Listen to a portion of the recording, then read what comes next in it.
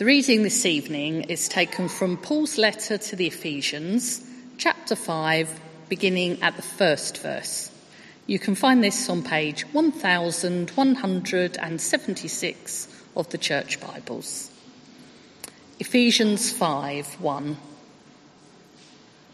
Be imitators of God, therefore, as dearly loved children, and live a life of love, just as Christ loved us and gave himself up for us as a fragrant offering and sacrifice to God.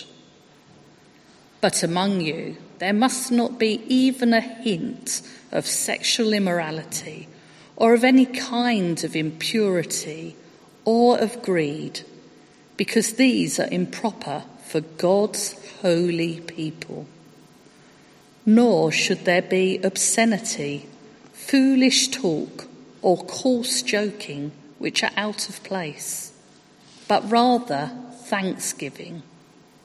For of this you can be sure: no immoral, impure, or greedy person, such a man is an idolater, has any inheritance in the kingdom of Christ and of God. Let no one deceive you with empty words, for because of such things God's wrath comes on those who are disobedient. Therefore, do not be partners with them. This is the word of the Lord.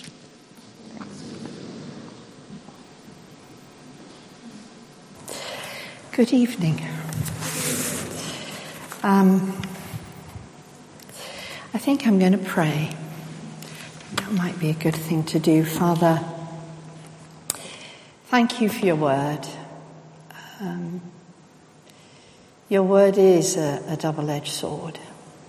It pierces our hearts, and yet it brings us salvation. And as we contemplate your word this evening, I just ask that you would, above all else, show us that your word is a word of love to us. It's a word that wants to draw us closer to you. And we pray that in Jesus' name. Amen. I'm going to start by reading a quote from John Stott. Now, this is a topic, and let's not pretend it's not. This is a topic all about sex. Let's kind of get it out there. We don't talk about it very much. It's a bit Christian closety, and that's a great pity, because it's incredibly important. John Stott says of a man called Dr. Michel Foucault, who was a professor of history of thought. Foucault, in January 1977, in a huge tome that he wrote, said this: Christianity's most intolerably burden legacy is sex as sin. And John Stott then goes on to say, and it is true that some of our Victorian forefathers came close to this identification.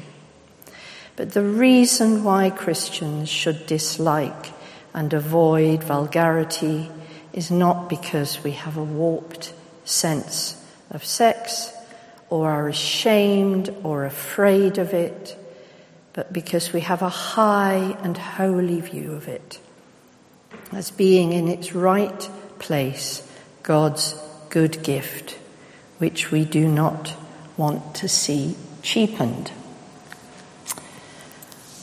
I hope we can agree with that. I'm then going to read you something else, bizarrely actually from another Frenchman. This is, this is Antoine de Saint-Exupéry, I don't know if you've heard of him. He was a philosopher in the last century.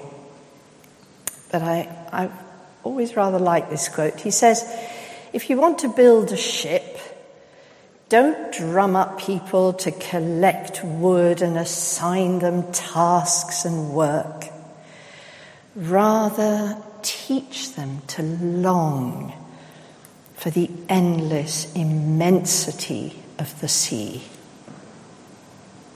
Teach them to long for the endless immensity of the sea. And in a sense, and there is a serious possibility that I may just abandon all these notes. I've been chopping and changing all day. But I think that my heart for us this evening and what God's word is saying to us is that he wants us to grasp the importance of our call to holiness. He wants us to grasp the importance of our call to be like him. And you know, when we do that, other things begin, sometimes painfully, but they begin to fall into place. I was really quite intrigued. Eddie told me just before the beginning of the service he was going to use the prodigal son. And I really, of integrity, ought to share with you, that was the passage that kind of pretty much brought me to the Lord. Now, isn't that bizarre?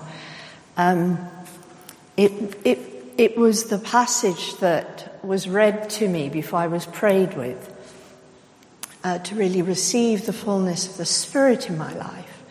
And the thing that struck me about it was not just that it was for me to turn around and face God, but when I faced him, what an enormous God.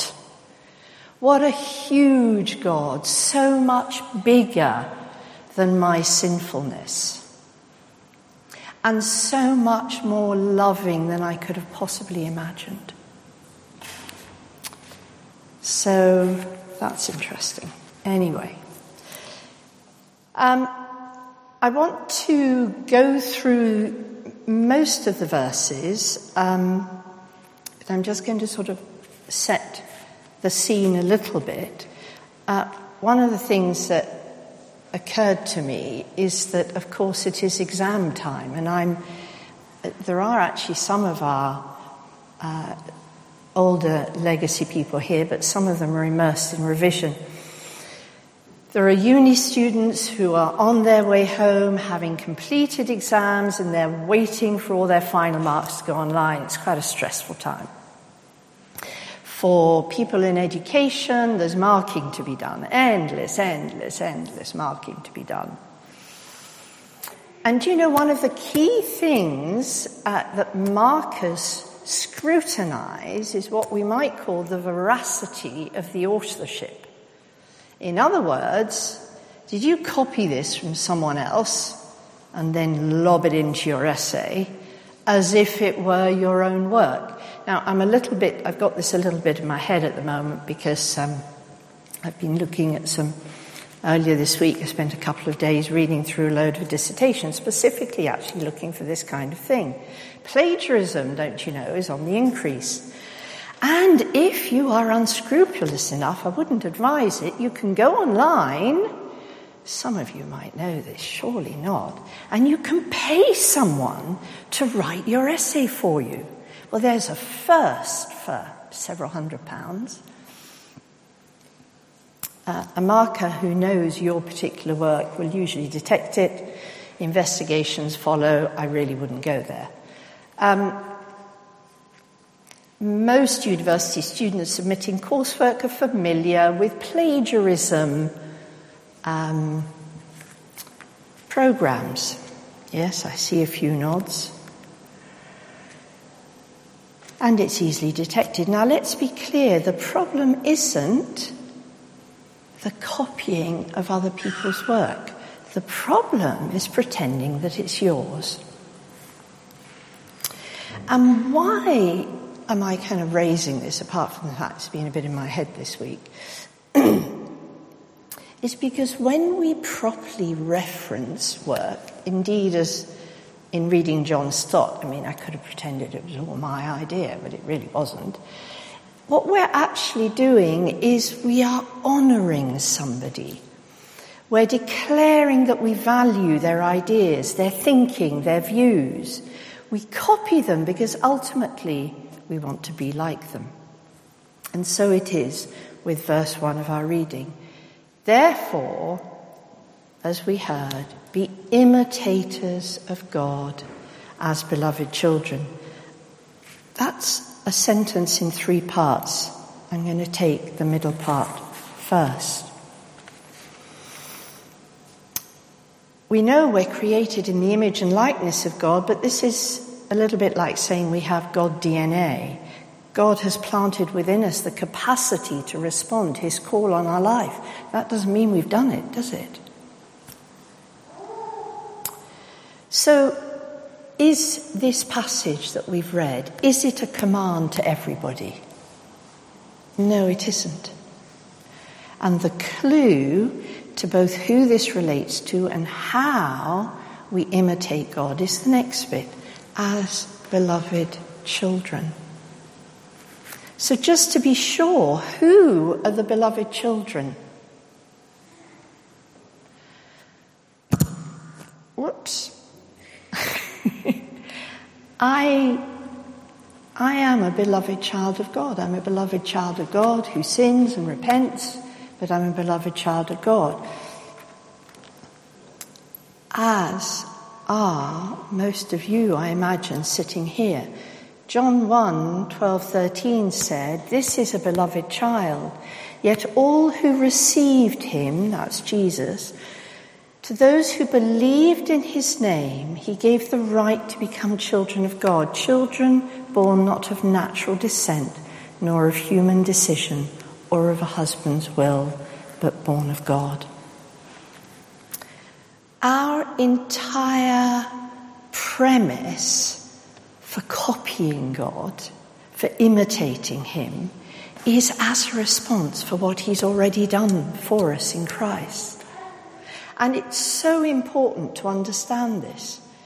We don't imitate God. We don't try and live as good Christians as a way of proving that we're good enough to be his children. That's the wrong way round. And yet before I came to the Lord through that, interestingly, that prodigal son, that was my position. Am I working hard enough to be good enough to be a child of God? Can I pass the God exam? That's not what we're being told. We imitate God as a profound thanksgiving for what he's done for us in Christ.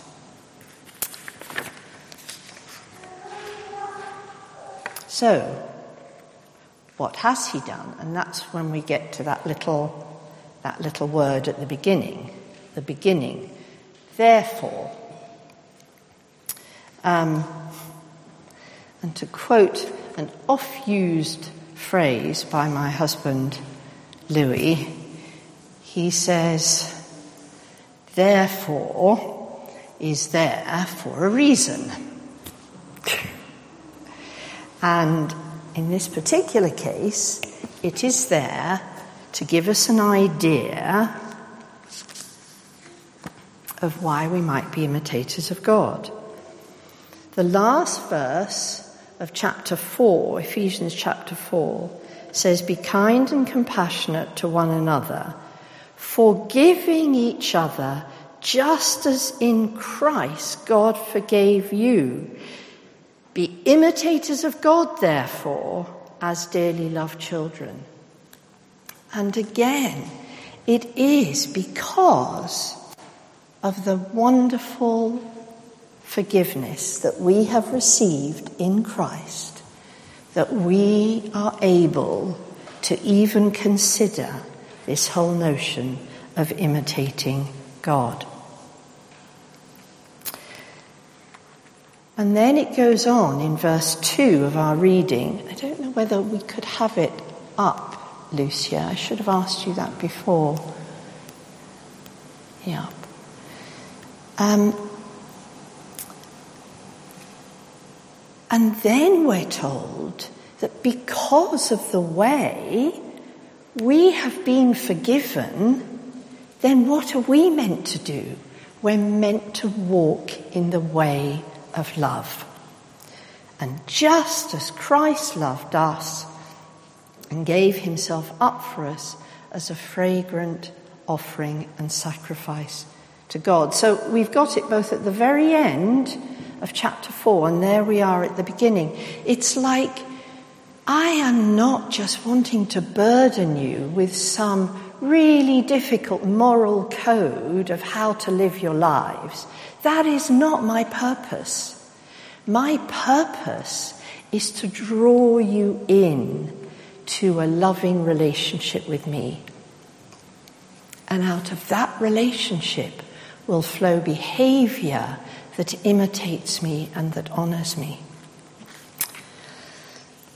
So, because of the sacrifice of Jesus on the cross, because our sins have been forgiven, we too, as beloved children, that's who we are, need to imitate the same kind of love and forgiveness. And we're called to walk in the way of love. I'm really rather fascinated by that. Walk in the way of love, just as Christ loved us. We're not asked to run, we're asked to walk. And that says something to me about a step-by-step process. It won't happen all at once, will it? It can't happen all at once. I'm being mindful of the time, but I had the odd analogy came to me. I'm sure some of you watched the royal wedding. So isn't it interesting that the moment when Meghan Markle said "I do" to Harry, she became a duchess in that moment. But she didn't necessarily behave as one. She didn't necessarily know how to live as one. She certainly didn't necessarily know how to dress as one, how to address other people as one. But that is what she became. And we, in the same way, when we have said, "I believe, I receive you, Lord Jesus," and I believe, what happens to us? 1 Peter 2:9 tells us we become what? A chosen people, a royal priesthood, a holy nation, God's special possession. And what's our task in order to declare his praises? Now, you know, good old Meghan went from commoner to royalty, and she did go into royalty, and she's got some things to learn about what that means. And the love that she and Harry have together, I reckon, will carry them through. But my goodness, our royalty is so much bigger. And the love of God our Father is so much bigger.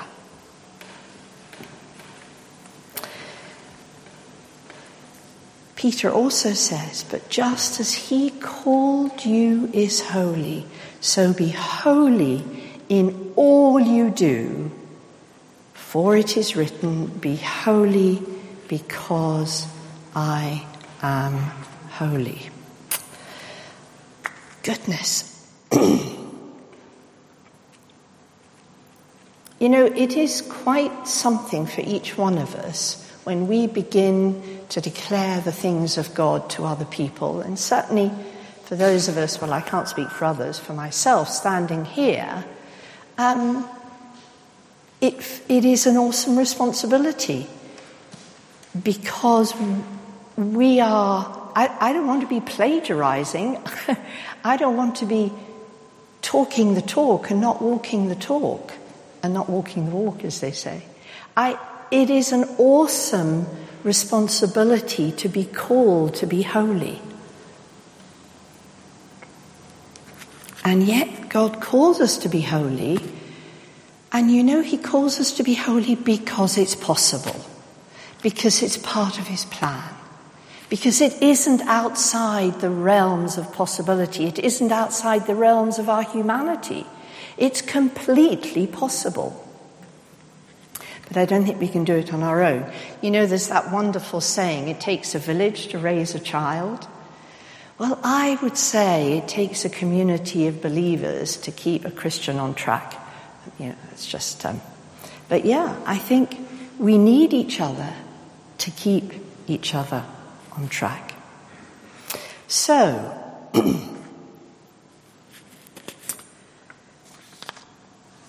why was this particular area, and isn't it interesting, we're talking of God's love, and the particular area that Paul is focusing on here is actually an inappropriate use of both physical and verbal love. That's what he's talking about. He's talking to some extent the distinction between love and lust. Now, some of the reason for that, in fact, the main reason for that was that in Ephesus at the time, it was an absolute hot spot. It was probably far worse even than, Soho in the 60s, for any of you who might remember hearing of it. The Greek goddess Artemis was widely worshipped, and various immoral sexual practices paid for the upkeep of her temple in Ephesus. And to put it quite bluntly, and I am again drawing from John Stott, sexual orgies were regularly done as a way of worshipping her. There you have it. So what Paul was saying, listen guys, as Christians, as believers in the Lord Jesus, you need to be different. I mean, you need to be seriously different. Let's have verse 3, Lucia, please.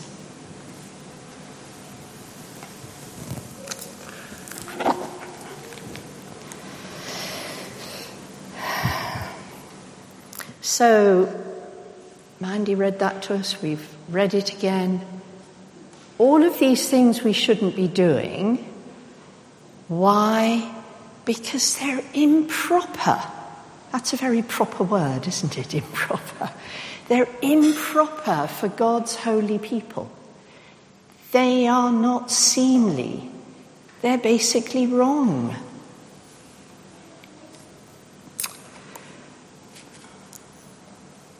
Now, I think it's really important, and we will go on to that, looking at verses 4 and 5, but it's really important to understand that this passage is not saying if you've committed any form of sinfulness of this area, that's you done and dusted. Of course not. That's what salvation is there for.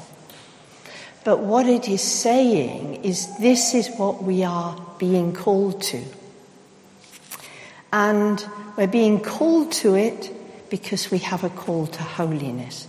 But I would add to that, we're also being called to it because it will give us peace in our lives. It will frankly make us happier. You know, we live in a society which is obsessed with being happy. Well, I have had too many years' experience of working with men and women who have indulged in various sexual immoralities, and irrespective of whether they are, if you like, perpetrators or victims, irrespective of that, there is pain. There is pain. This is not a good place to find yourself. But there is also, if as a beloved child of God, you find yourself in that place. And you know what? I imagine some of us do. Let's be honest, statistically, let's be honest. Then there is a way back. As Eddie said when he read that marvellous Prodigal Son, there's always a way back with our huge loving Father. There is a way back through repentance and through forgiveness. Now, okay, let me go on with the next verse.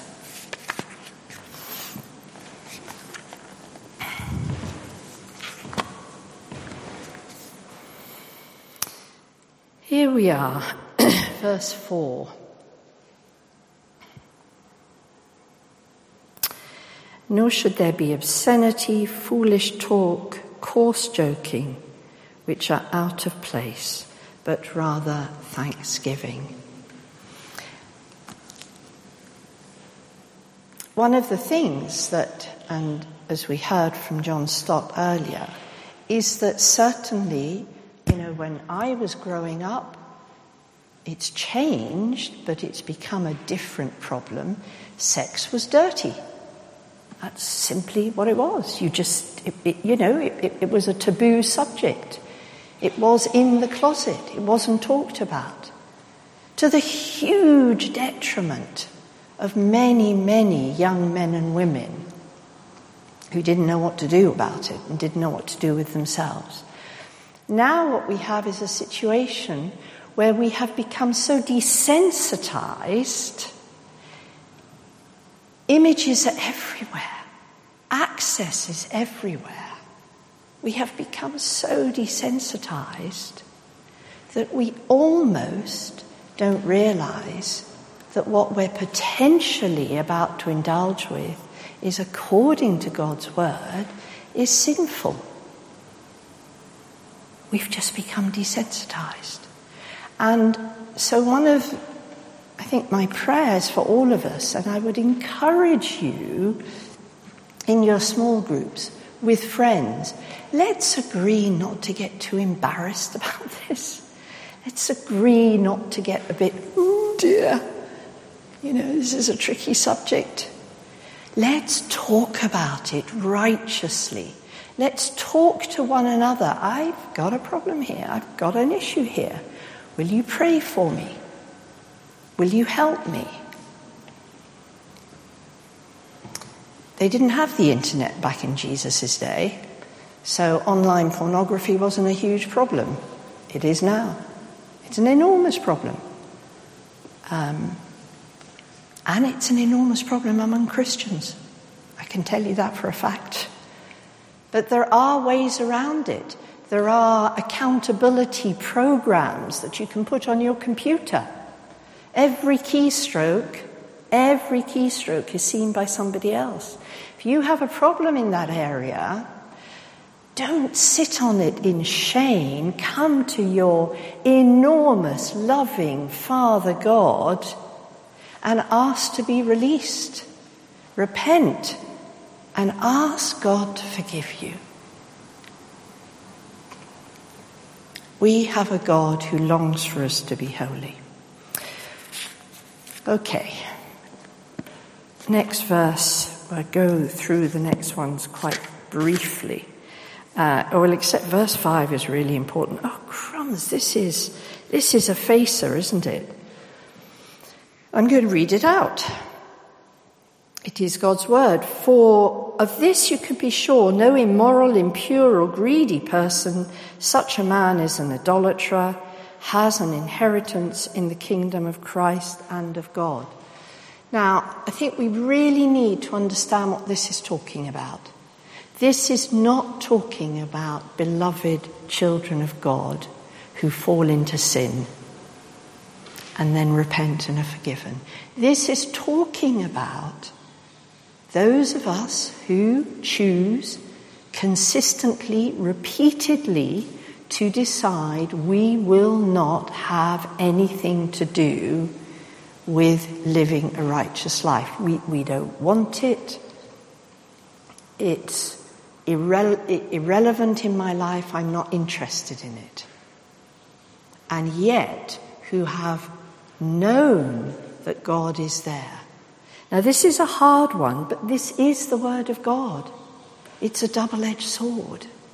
It's a sword that pierces our hearts, but it's a sword that redeems us and brings us back with mercy and with grace and with love. And the interesting, in case different ones of you might be interested in the word idolatry in that, it's an idolatry that refers to the first commandment about putting God first. Anything that does not put God first becomes idolatrous. And then finally, let no one deceive you with empty words, for God's wrath comes on those who are disobedient. In Ephesus at the time, there was a Gnostic belief, and it is still around, but it comes out in different ways to do with different kinds of New Age spirituality. That body and mind were so completely separate that, quite frankly, you can do whatever you like with your body, whatever you like, it will not affect your soul whatsoever. Your soul, your relationship with God is completely separate. That, of course, was pagan teaching, and that's not what God was saying. That's not why Jesus died. And therefore, do not be partners with them.